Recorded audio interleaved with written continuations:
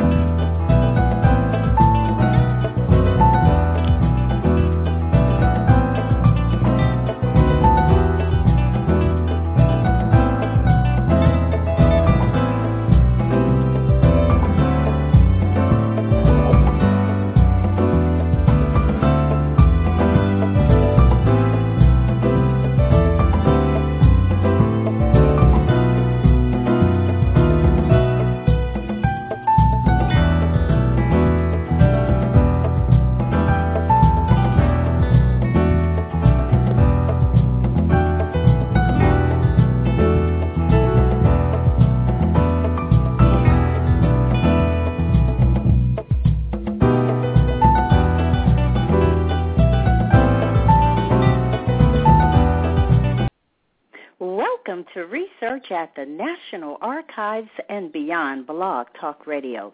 This is your host, Bernice Alexander Bennett, and I want to welcome the callers and chatters to Research at the National Archives and Beyond. This show will provide individuals interested in genealogy and history an opportunity to listen, learn, and take action. If you have logged in as a guest and you wish to participate in the chat, you can sign in through your Facebook account or Blog Talk Radio. I will also open the lines in the second half of the show so that you can ask questions or make a comment. And then following the show, you can continue this discussion on the Afrogenius.com and Research at the National Archives and Beyond Facebook page.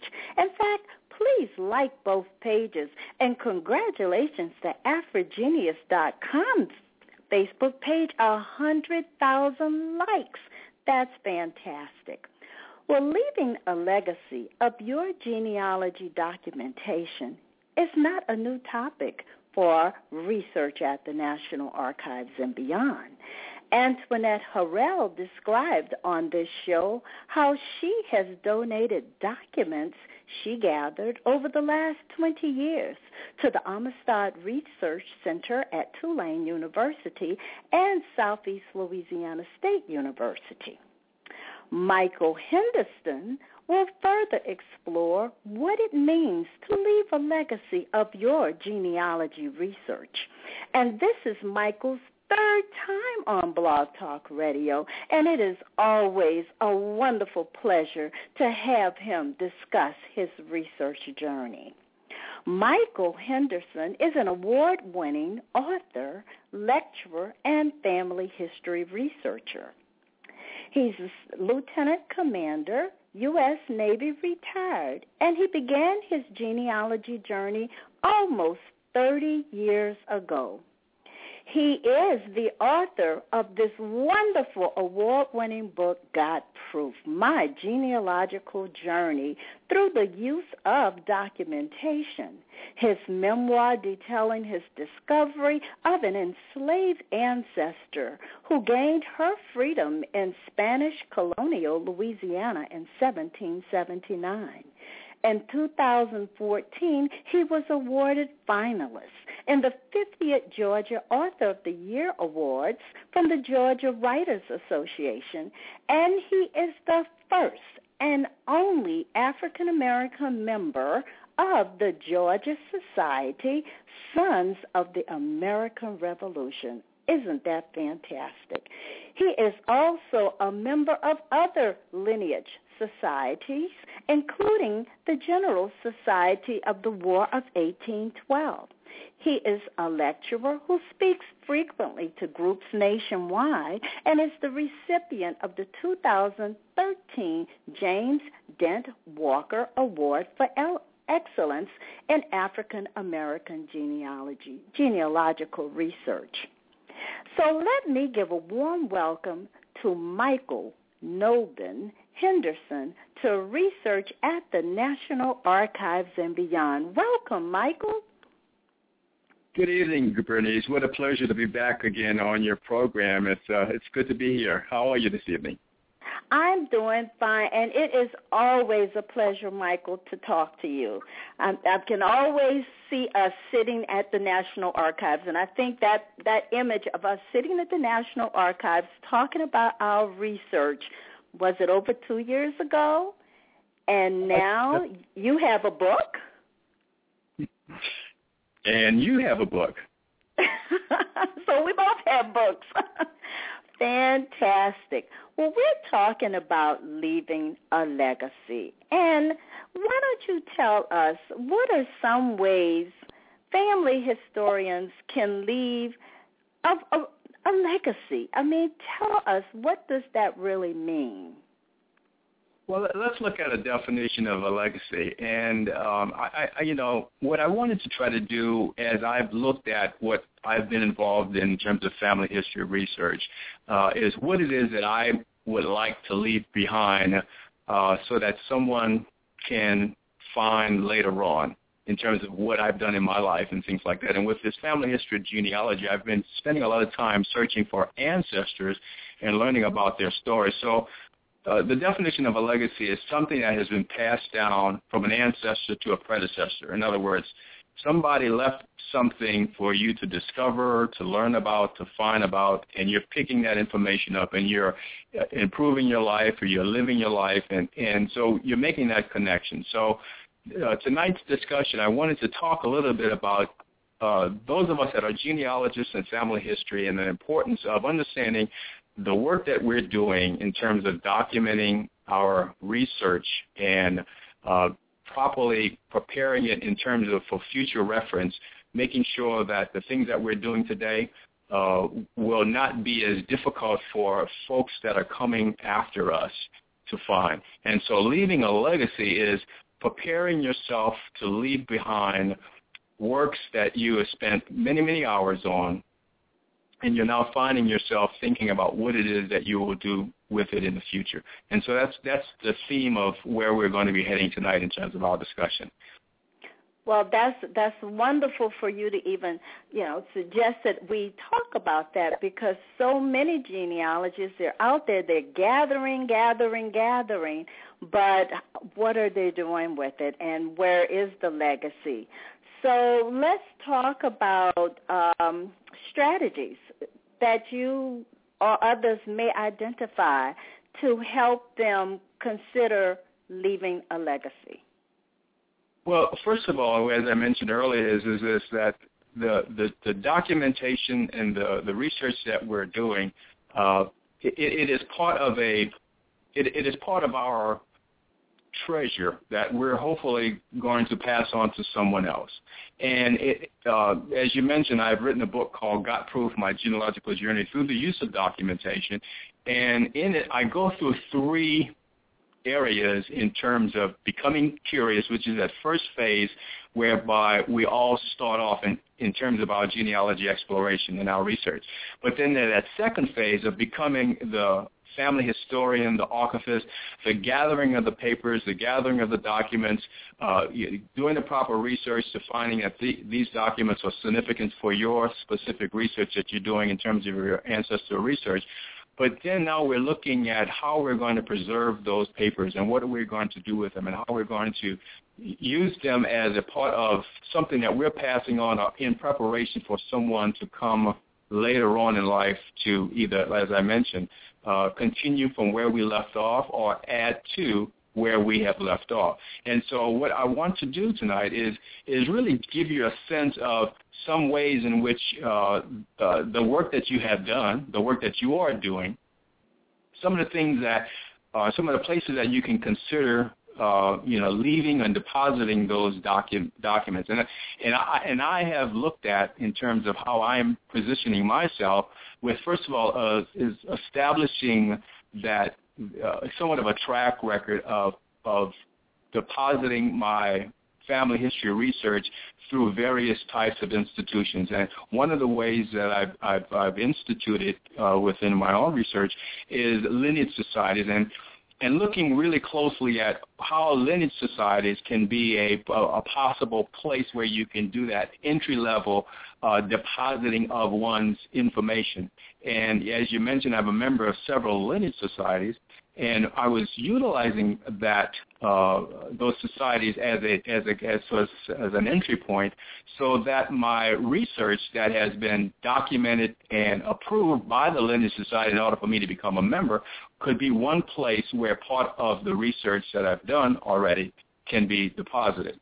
I've joined the National Society Sons of the American Revolution, and that was one of those societies whereby documentation, evidence of one's ancestral lineage had to be properly placed in order so that the third-party adjudicator or the genealogist that was looking over to see whether or not I met all of the genealogical proof standards necessary to join the Lineage Society looked at my records and approved in order for me to become a member of this one particular society.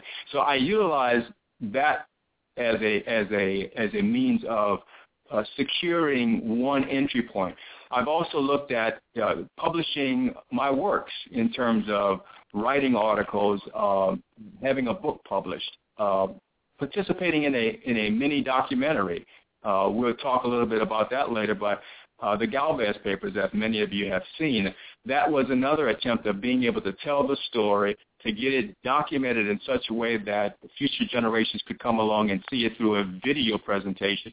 But it resides now in the archives of PBS, whereby future generations can see a story based on a connection to my personal family's history that's placed in their archives. So again, I've extended my reach, I've extended my position in terms of as a researcher, but then also I've looked at within these individual lineage societies that I've joined or have participated in, that I have been recently recognized, as you mentioned in the introduction. And that is just what we call the icing on the cake. Many of us are doing research because we love family history. We love the hunt. We love to find out the answers to the questions that have long plagued us for many, many years.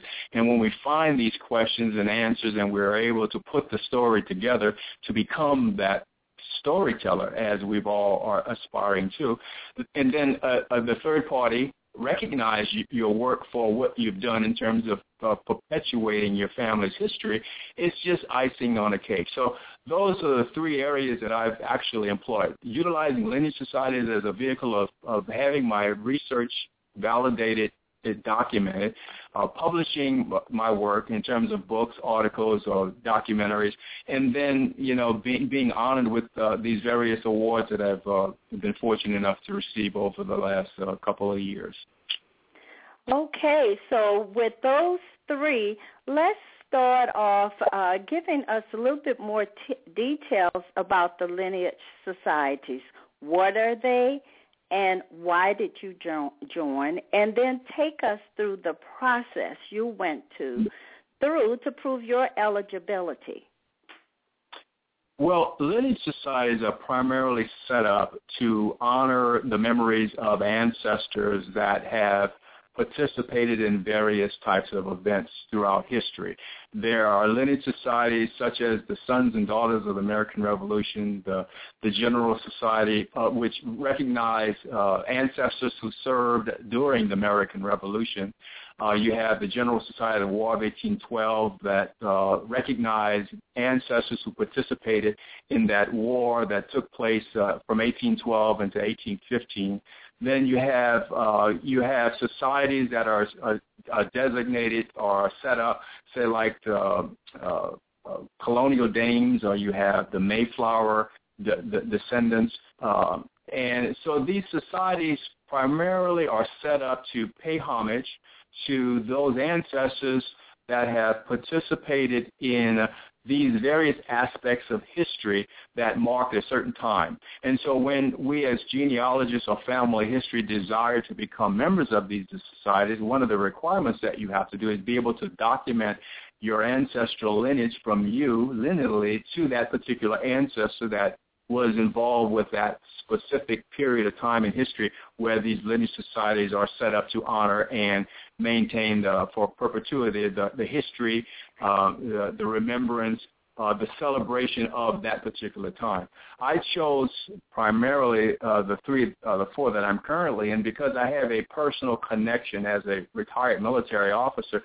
The National Society Sons of the American Revolution and the General Society the General Society of War of 1812 were primarily my focus because I wanted to trace my ancestral lineage through military service.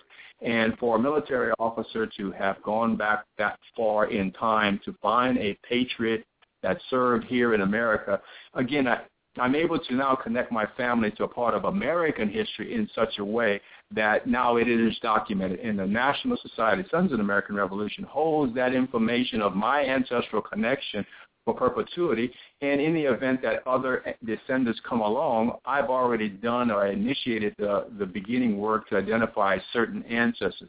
I've actually identified particularly in Louisiana, which is somewhat of a unique situation here because Louisiana wasn't part of the 13 colonies. So having found an ancestor who participated in the American Revolution in Louisiana makes my discovery somewhat unique for me personally.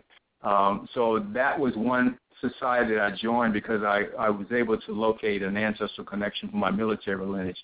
I've joined another French-Canadian society because I was fortunate enough to be able to trace and document an ancestral lineage all the way back to Montreal, Quebec, Canada.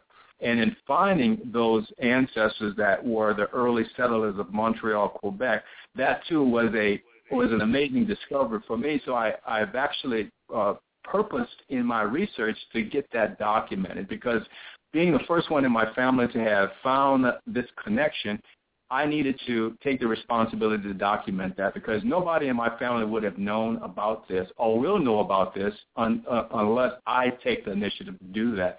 So I went on and I joined the Filles du Roi, the King's Daughters, in the Carrion Regiment, which is a society that honors the arrival of the French females that came over from France and settled in Montreal, Quebec, Canada, and married the male French settlers.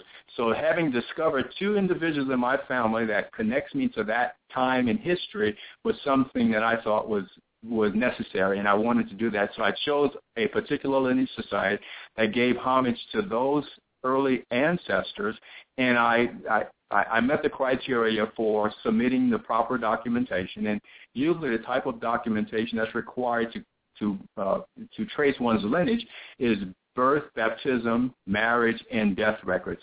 And being from Louisiana, where the records are very well kept and easily accessible to those that are willing to do the research, I was fortunate enough to be able to trace myself all the way back to that particular time period. There was another society that I joined also just recently, and I got into this particular society because I wanted to document another female, and this female just happened to connect me and my family to the early founders of Louisiana, the Jean-Baptiste Bienville and his brother Pierre Iberville. And it just so happened I was able to find their aunt, who is my 9th generation grandmother. Now, discovering that you have an ancestral connection to these particular people, it's really hard to really try to explain to folks how you were able to do that. Well, I needed to document that, and so I found all of the baptism records, all of the marriage records that were necessary to linearly connect me all the way to those individuals. So that what particular society, the Order of the Founders of North America, 1492 to 1692, allowed me to process an application and file this application based on my research and filing these documents. So I utilize these lineage societies as a way of leaving my research, my documents for future generations to come along and possibly utilize it to make connection if, in the event they desire, to become members of this particular society. So again, taking the responsibility of once you have discovered something, documenting it properly, and then becoming a member of the society. Now, once inside the societies, you become a full active member of these societies. The National Society Sons of the American Revolution, I participated and arose to the position of president of the society. So inside that particular National Society, Sons of the American Revolution here in Georgia, it allowed me to participate in also assisting others to understand the process of becoming a member of that particular society, and also to be an example that a person of African descent or of mixed racial ancestry could be a member of these particular societies with the proper identification or information. And so hold on for a second, because you're going really quick, and I want to just say a few things that are comments that are coming from the chat room that basically reinforces what you've just said. Shannon Christmas wrote that he has always seen joining lineage societies as a phenomenal way of validating research for African Americans, especially when so many people attempt to dismiss the more illustrious oral histories of African Americans. True has written that she would love to find her free people of color, and that her direct line is leaving a legacy of military service with 4 generations of firstborn in the military. So she can really relate to what you have been sharing with us. There is a question coming out: how difficult is it to get into these lineage societies, and what are the requirements, the process? And you did mention earlier that you were able, by way of obtaining birth and marriage records and death certificates, to prove your lineage. But can you just slow down and just help others understand that you're not just talking about joining a society, you're talking about actively engaging in the work of the society to, as you said, provide homage or to recognize your ancestors' participation in, as you have mentioned, the military. So give us just a little bit more about how long did it take you to gather your information? How did you put it in the form that people would understand and say that your information was valid? You had all the evidence to support the documents that you found. Okay, well, it's a good question, because the crux or the meat of my book, Got Proof, is the story, the journey, and what all it took from becoming curious, becoming the historian, and becoming the storyteller. Now, the time it took to gather the documents in order for me to meet the requirements for the National Society Sons of the American Revolution, I actually submitted an application in November of 2009. In April of 2010, my application had been approved. Now, the actual putting together the application, as I mentioned before, when you're joining a lineage society, you're having to document your lineal ancestral connection to a particular person in that particular society that you're looking at honoring. So it will take as long as it takes for you to gather the documents. Now, I didn't start off in my research looking to join a lineage society. Matter of fact, I did not start off looking to join the National Society Sons of the American Revolution to find a patriot. What I started off with was a curiosity about my ancestral connection, and I try to, when I'm talking to audiences, try to give them a sense of, as you are taking this journey of discovering who you are and who you come from, you are also learning a little bit about your family's connection through history. And the process of gathering the documents, learning about the local history through time, will lead you back to a particular time period that you're starting to investigate whether or not ancestors lived during this time period. It just so happened when I discovered information about an enslaved ancestor who gained her freedom in Spanish colonial Louisiana in 1779. That right there was a moment that I could have stopped and just said, "I'm done. I'm finished." But what I found myself thinking about was the time in which this woman gained her freedom. There were other things going on in American history, or in America as we considered it, or in North America, let's say it like this. So when I started piecing together what I had discovered in terms of my ancestral connection to this woman of color who gained her freedom during this time, I also looked at what was going on in American history. And it just so happened that her story, her discovery, led me to a French ancestor who was her consort, turned out to be my fourth-generation grandfather, participated in the local militia in New Orleans, having served under the Spanish colonial governor, Bernardo de Galvez. And that right there just energized my historical research, because what I was now connecting was my local history to this American history. So the process of trying to join a lineage society is not something that you start off as a genealogist curious about your family. What you're doing is you're learning about your family, and then you're connecting your family to aspects of history that you can document. And I'm sure many of your listeners right now don't necessarily have to go all the way back to the American Revolution. Document your ancestral connection to the Vietnam War. Somebody in your family went to Vietnam. Tell that story of that ancestor or that relative. Somebody in your family may have served in Korea. Tell that story. World War I, World War II. Tell those stories. And then as you walk back further in time, I've just been fortunate enough to go back as far as I've been able to, and I'm now documenting along the way and hopefully telling that story. So what I'm trying to give the audience a sense of is that whatever it is that you're doing, don't just do it for the sake of just putting something in a notebook.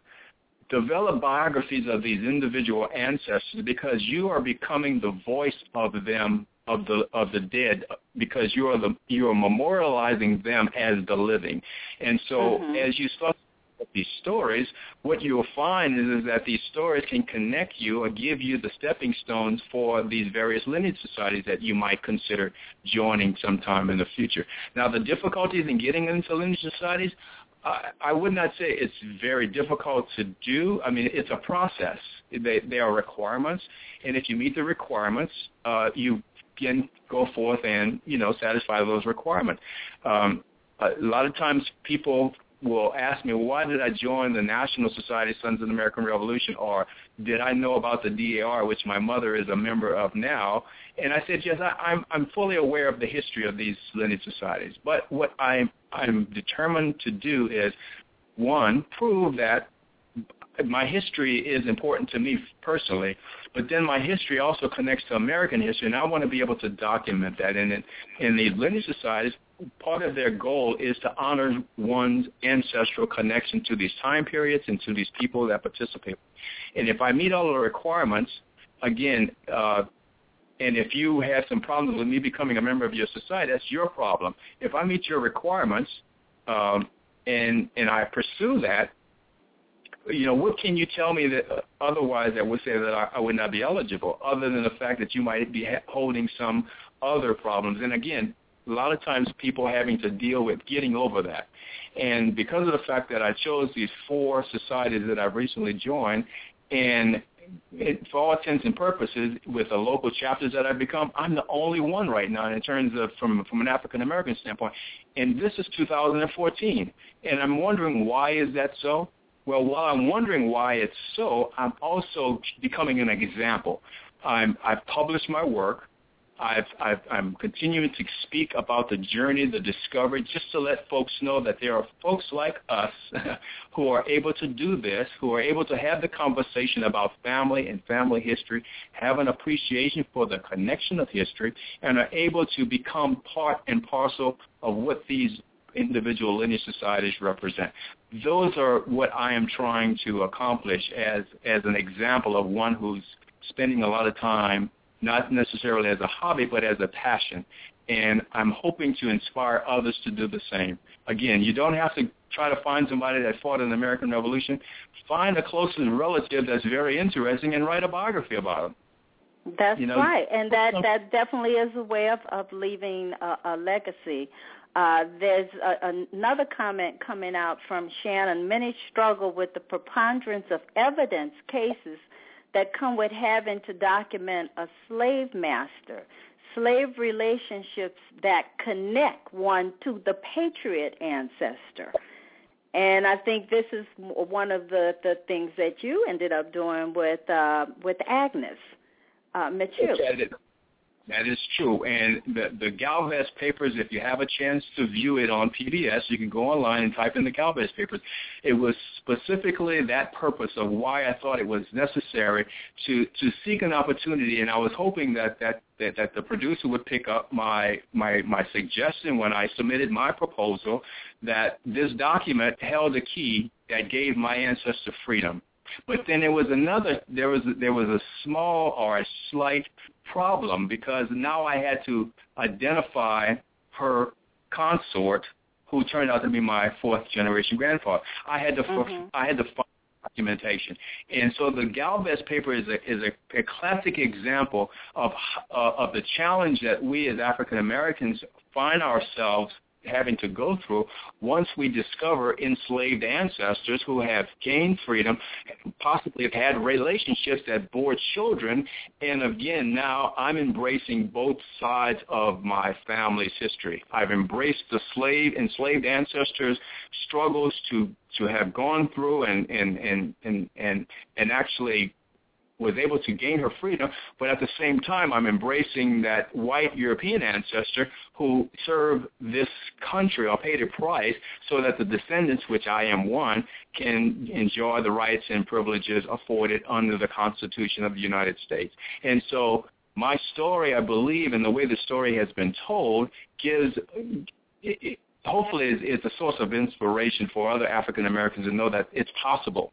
That you can find. Now, there will be some situations, and I'm not trying to, make it seem as if it's impossible, but there may be some situations where you may not be able to come to the conclusion or be able to identify that relationship.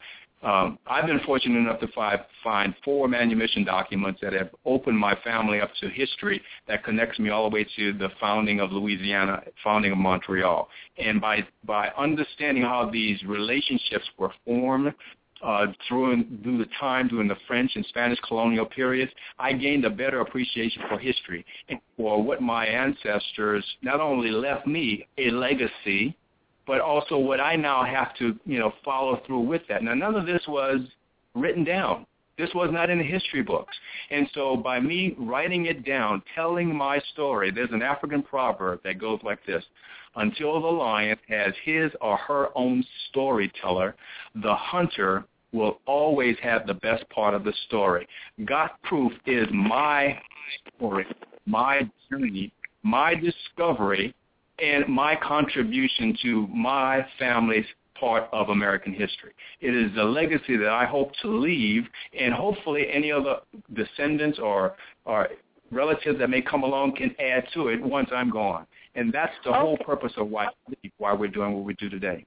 Absolutely. Well, we're going to take a break, but you certainly have given us a lot to think about while we take this quick break and come back and continue this discussion. And we want to hear more about God Proof.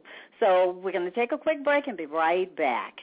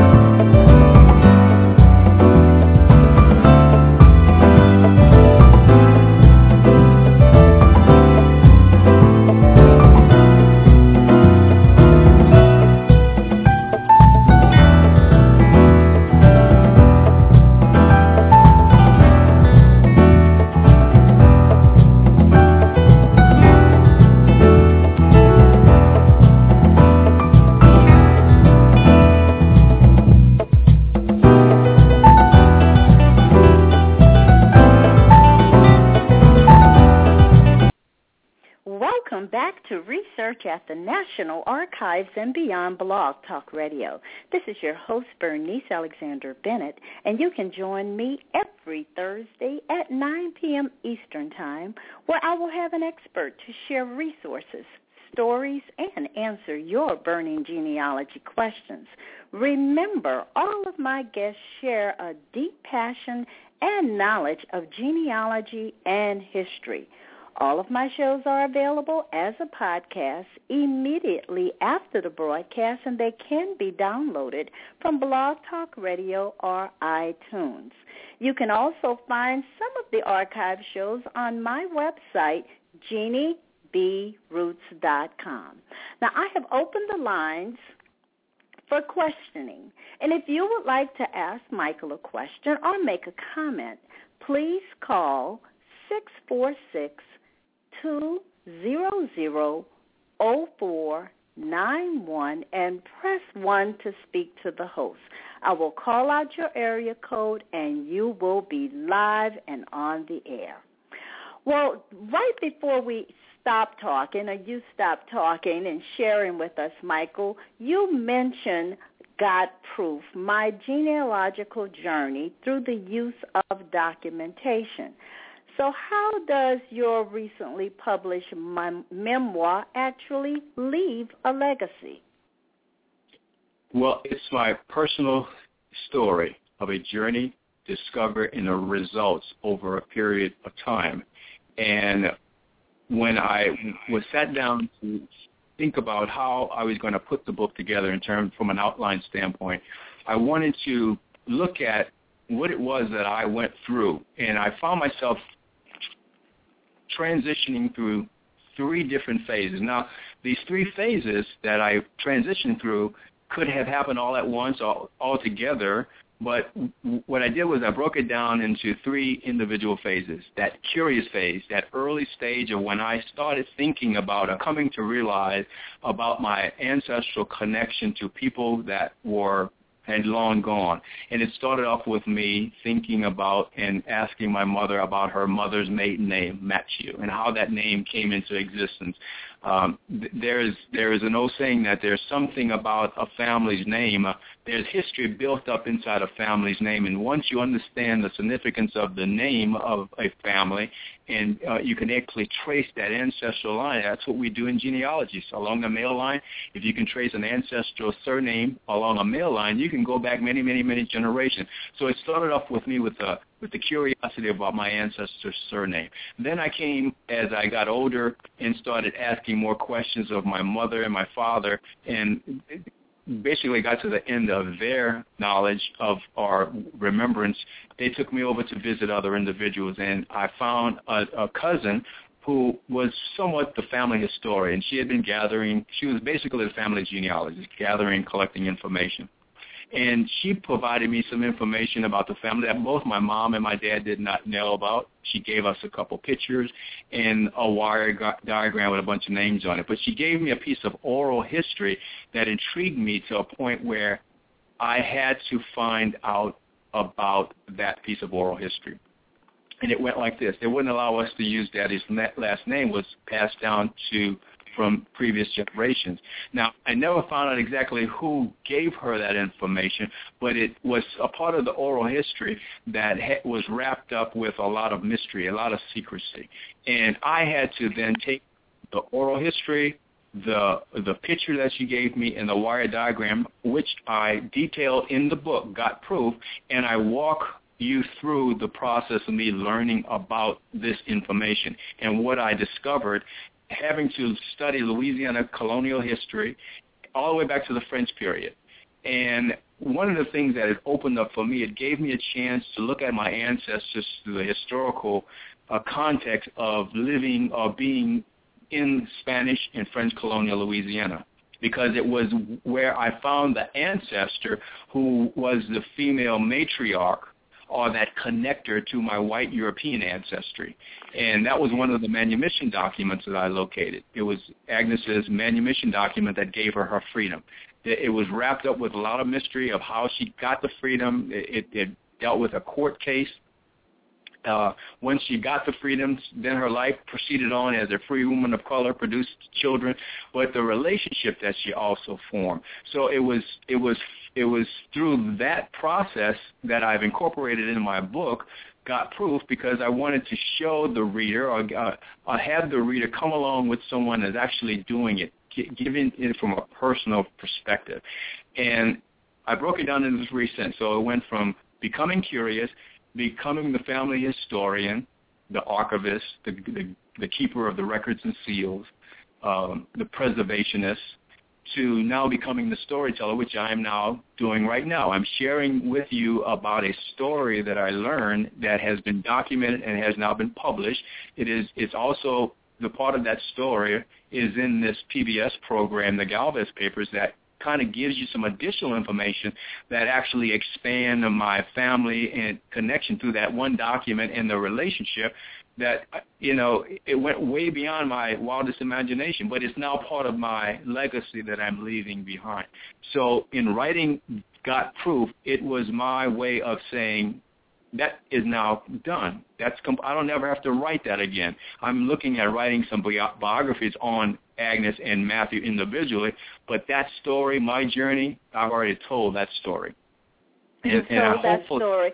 That's right. And there's so many, people that are gathering the documents, looking at that family history, even getting oral history, but they're not writing it. They're not putting it in a way that others will see it and that they can even relate to it in a book. So one of the things that sounds like you're really encouraging others to do is to write your story. Yeah, I'm actually trying to inspire people to actually put it in their words. I mean, your journey is personal. Genealogy is a personal journey. Many of you can recall the moment when you found something that you had been looking for. It's one of those aha moments, or one of those moments where you're sitting still and you're coming to the realization that you have a document that talks about a specific aspect of your family's time period. It's a moment captured in time on a document, and it is a connector or a piece of the puzzle that is helping you to understand a broader story that might come about. That in and of itself is a source of inspiration to others who may not have gotten to that point. I find myself times when I'm giving talks, people want to know not so much the mechanics of how, but what did it do for you? What did it do for me?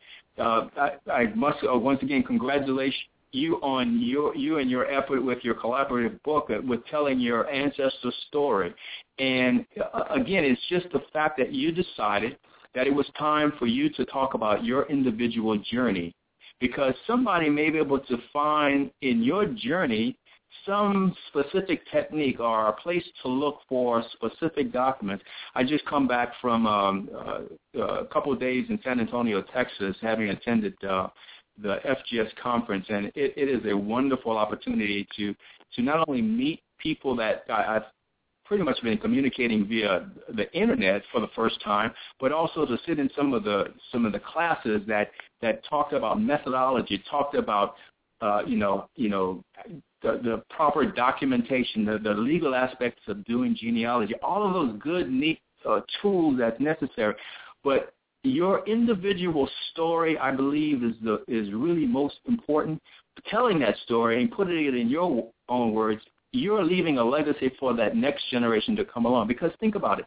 If you don't write it down, somebody who's coming behind you will either may discover your pile of papers someplace one day, or God forsake, you're involved in some type of tragedy. I recently, the family back home, recently experienced several years ago, Katrina. The lady that I went to visit in New Orleans that gave me information about Agnes and Matthew, she lost her home in Katrina. She lost all of her possessions in Katrina, and 6 months later, in February 2006, she passed away. She gave me a part of the history, the part that I talked about. She gave me a picture. She gave me some names great-great-great-great-great-great-great-great-great-great-great-great-great-great gave me a piece of oral history that I was able to flush out to find Agnes, to tell Agnes' story. So I took the legacy that she left me in those 3 parts, and I expanded it, and I carried it on to that next level. And in telling that story, it allowed me to perpetuate the legacy, not only being the first in my family to join a lineage society, but to be the first in my family to document, produce a book for that next generation to come along. So what we're doing right now, and I'm hoping to encourage others to do, is really think about what it is that you're doing with your family history research. Again, and we get into this one mode of just gathering and collect. There's a part that you analyze, you interpret, and you write. You put something down. And if you're not a good writer, find somebody that is a good writer and sit down with them and tell them the story and let them help you write the story. However it is you need to get the story written, put it down in your own words. But the thing about it is it's really our responsibility today, because we have access to a lot of the tools necessary. And because of the time of the technology, we have the capability of doing that. So what I'm trying to do is dismiss I can't. I want to be the example of it could happen. It could be. You can do it. Use me as an example. I have done it. I started out just like each and every one of you, curious, wanting to find, couldn't stop sleeping until I got my answer. But when I found my answer, I told it in my own words, and I published the book. And it, as I mentioned earlier, the icing on the cake was to be awarded here in Georgia with an award that represented my accomplishment that I can't even express how I just wanted to get the story told. And it just goes to show you, once you get the story told, you will inspire so many other people that probably never thought it was possible. And that's what I've been doing. That's the legacy that I'm hoping to leave as I process. It is definitely a wonderful, wonderful legacy. But there are other issues that I want you to just say a few more words about, and that's, what do you do with the documents? I mean, you've gathered documents, you've written the book, so what has happened to your papers? How do you organize them? Where are they? And what would happen, God forbid, if there would be a disaster in your home? What would happen to all of the good work that you've already gathered? Please share with us a little bit more about that legacy. That is part of the ongoing planning that I'm currently involved with right now. Again, I have folders, I have my documents preserved, those various original records that I've had. I had the pleasure of doing a display at the National Archives here in Atlanta, Georgia, where I laid out 7 generations of documents, and I was able to show the public during this seminar that we were having here in Georgia. And it gave me a chance to look at the preservation process and how, once you get those original documents, what it is that you're looking at doing. I'm looking at institutions of where I will probably have my papers. I'm looking at the process of how that archival process will take place. My book was a way of taking and summarizing a specific aspect. I have right now a collection of different documents that I've gathered over the years, and like everyone, coming to a decision of where these records will be housed once I'm gone. Preparing in your will or your estate planning, that should be a part of something that you should consider as a directive in the event that you don't complete the process. Name a particular institution that you would like your information to be housed. My local university, I'm a graduate of Xavier University. That may be one place. There's Tulane University has the Amistad Center, which is a large collection of African American research that's housed there. LSU. So I'm considering all of the various places that are possible. Some of the places I've actually done some research with the New Orleans Historical Collection, which is a private institution that has helped me immensely finding information. So there are a lot of places where I can. It's now what I'm doing right now after having published this particular story. A lot of the documents I still need to use because I'm not finished with the publication process. I want to hopefully produce some more books at some later point in time. And so a lot of the documents that I'm currently utilizing now will be for that next several books that I'm hopefully going to publish in the next couple of years. So, yeah, that long-term planning is important, something that we don't think about until it's too late, and it's usually too late for us to think about it. But it's been part of my overall continuing gathering, collecting, analyzing, documenting, producing a finished product, and then, storage for future generations to appreciate. Also sharing it with my individual family so that they could have copies for themselves. That's another way that you could ensure that the work that you're doing is not you're the only one that has it. As I mentioned before, I'm the first one to start this process. So educating my 7 siblings about their responsibility of maintaining their own personal files and family, making that connection. So being able to be open with all aspects of how to go about, processing one's family history research. Right, and you mentioned educating your families. How many genealogists, and I know we have hundreds of them listening to this call tonight, have gathered documents but are concerned that if something would happen to them, that everything might just end up in the trash. I mean, this is something for you to think about. Right now, Michael has mentioned, what's going to happen? Are you going to put it in your will that your documents go to a certain university? Don't wait until you're so sick that you cannot start making those decisions. Start thinking about that right now. You've written your book. You're telling your story, which is key. You want to make sense out of some of those documents that you're gathering, but you also want to make certain that those documents are not thrown away, that they are preserved some kind of way. So today is the day to start thinking about that right now. And so I'm just so happy that you even mentioned it. And, of course, leaving a legacy is just the key. So Family Tree Girl, excellent. She talked about estate planning. Of course, let this be a part of your estate planning. You're talking about leaving a legacy. And most of the time when people think about legacy, they're thinking money, trust funds. Your genealogy work is also your legacy that you want to leave.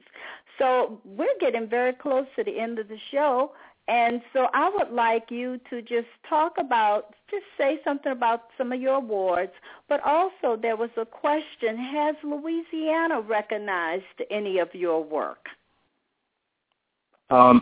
Louisiana has the local lineage societies or genealogy societies that I'm a member of. I'm a member of the Algiers Historic Society, the Louisiana State Historical Society, La Creole. I'm trying to think what a couple of others. And I've been recognized at various venues and various time periods. I've had the pleasure of actually speaking down in Louisiana, but from a large state, I have not yet penetrated or received anything from the state. But again, my research is evolving. I'm finding outside of the state of Louisiana, people are very interested about the connection. And what I'm trying to do is keep the connection alive in Louisiana, because oftentimes being in Louisiana, we don't have an appreciation for the rich history that we have. And so living away has given me a fonder appreciation from being from Louisiana and being able to write about the history of my family connection. So hopefully over time, again, my book has only been out a year, and, although I've been researching publicly, the acknowledgement of what I've been doing has only been out for a couple of years. I mean, I've not really been on the scene of, publicly announcing all of the things that I've been involved in. And that's one of the things that I find oftentimes we as genealogists tend to be somewhat kind of secretive of what we're doing and how we're doing. And when people find out that you're doing some fantastic things, they want to know about it. So one of the ways I've been employing was utilizing a blog, Facebook, LinkedIn, just talking about and giving folks an appreciation for what it is that I'm involved in from a genealogical standpoint, but the lineage societies that I'm a member of are the ones that have been acknowledging my work because, again, I'm inside these societies and they're seeing me as a living memorial to the testament of my ancestors' involvement in history or participation in history gone past. So from that standpoint, awards are things that are icing on a cake. I don't do genealogy for awards, but it's nice to get recognized from a third party outside the family. You will find right. It certainly is wonderful to get recognized by others who have looked at your work and you have validated your work and they're validating you as a researcher. So what advice do you have for using your ancestral research to leave a legacy since we're going to close out the show right now? Any advice you want to leave for the listeners? I believe the most important thing that each and every genealogist in family history can do is tell their personal story about their discovery. It puts not only a face, it makes a connection. I find that is far more valuable than just collecting a bunch of papers and sticking it in a folder and putting a cover on it. If you can tell about your personal journey, your discovery, what this history that you have learned about from your ancestors from the past, how it has affected your life, what it has done to you as an individual, how it has brought you closer either to family or how it has maybe pulled you away from the family. Because, again, you'll probably find some things that you want to run as far away from as possible. Then you can start another legacy and running in a different direction. But I believe the most important thing is to tell your story about your individual journey. People will make a connection to that. It is by far the most inspirational part of telling the story. And, again, write it down because, again, we like to talk. We like to remain oral position. But again, when you're gone, unless you talk to somebody so well that they can tell your story, then you've succeeded. But if you don't tell your story, again, remember, until the lion has his own storyteller, the hunter or the other person will always have the best part of telling your story. All right. Fantastic. Well, thank you so much for sharing those inspirational words with us tonight. This is the challenge, everyone. You have heard it. Let's see you put your personal journeys in writing to share not only with your family members but with others. We can learn from you. So please follow some of the advice that has just been shared with us. Well, I certainly want to tell everyone that we have a show coming up next week, Finding Our Slaves with Kanetta Alexander. So please join me next week for this just remarkable presentation and discussion about finding our slaves. Good night. Special thanks to Michael Henderson. And remember, your ancestors left footprints.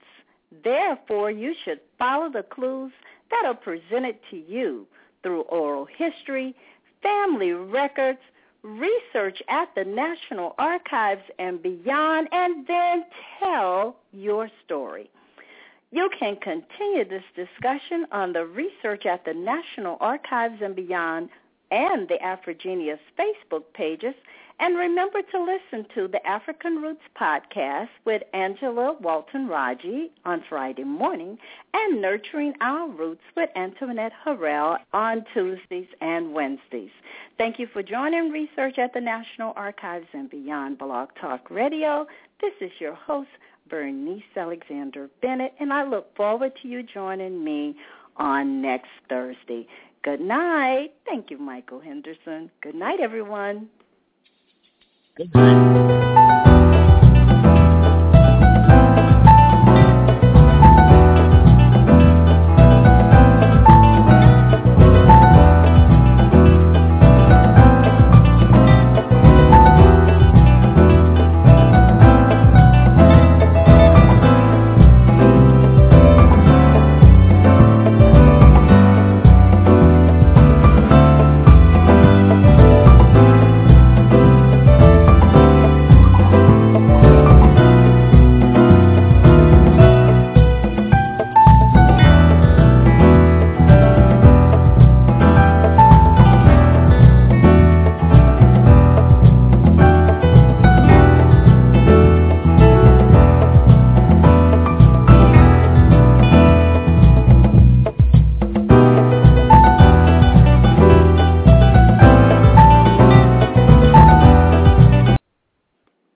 With Lucky Land Slots, you can get lucky just about anywhere. Dearly beloved, we are gathered here today to... Has anyone seen the bride and groom?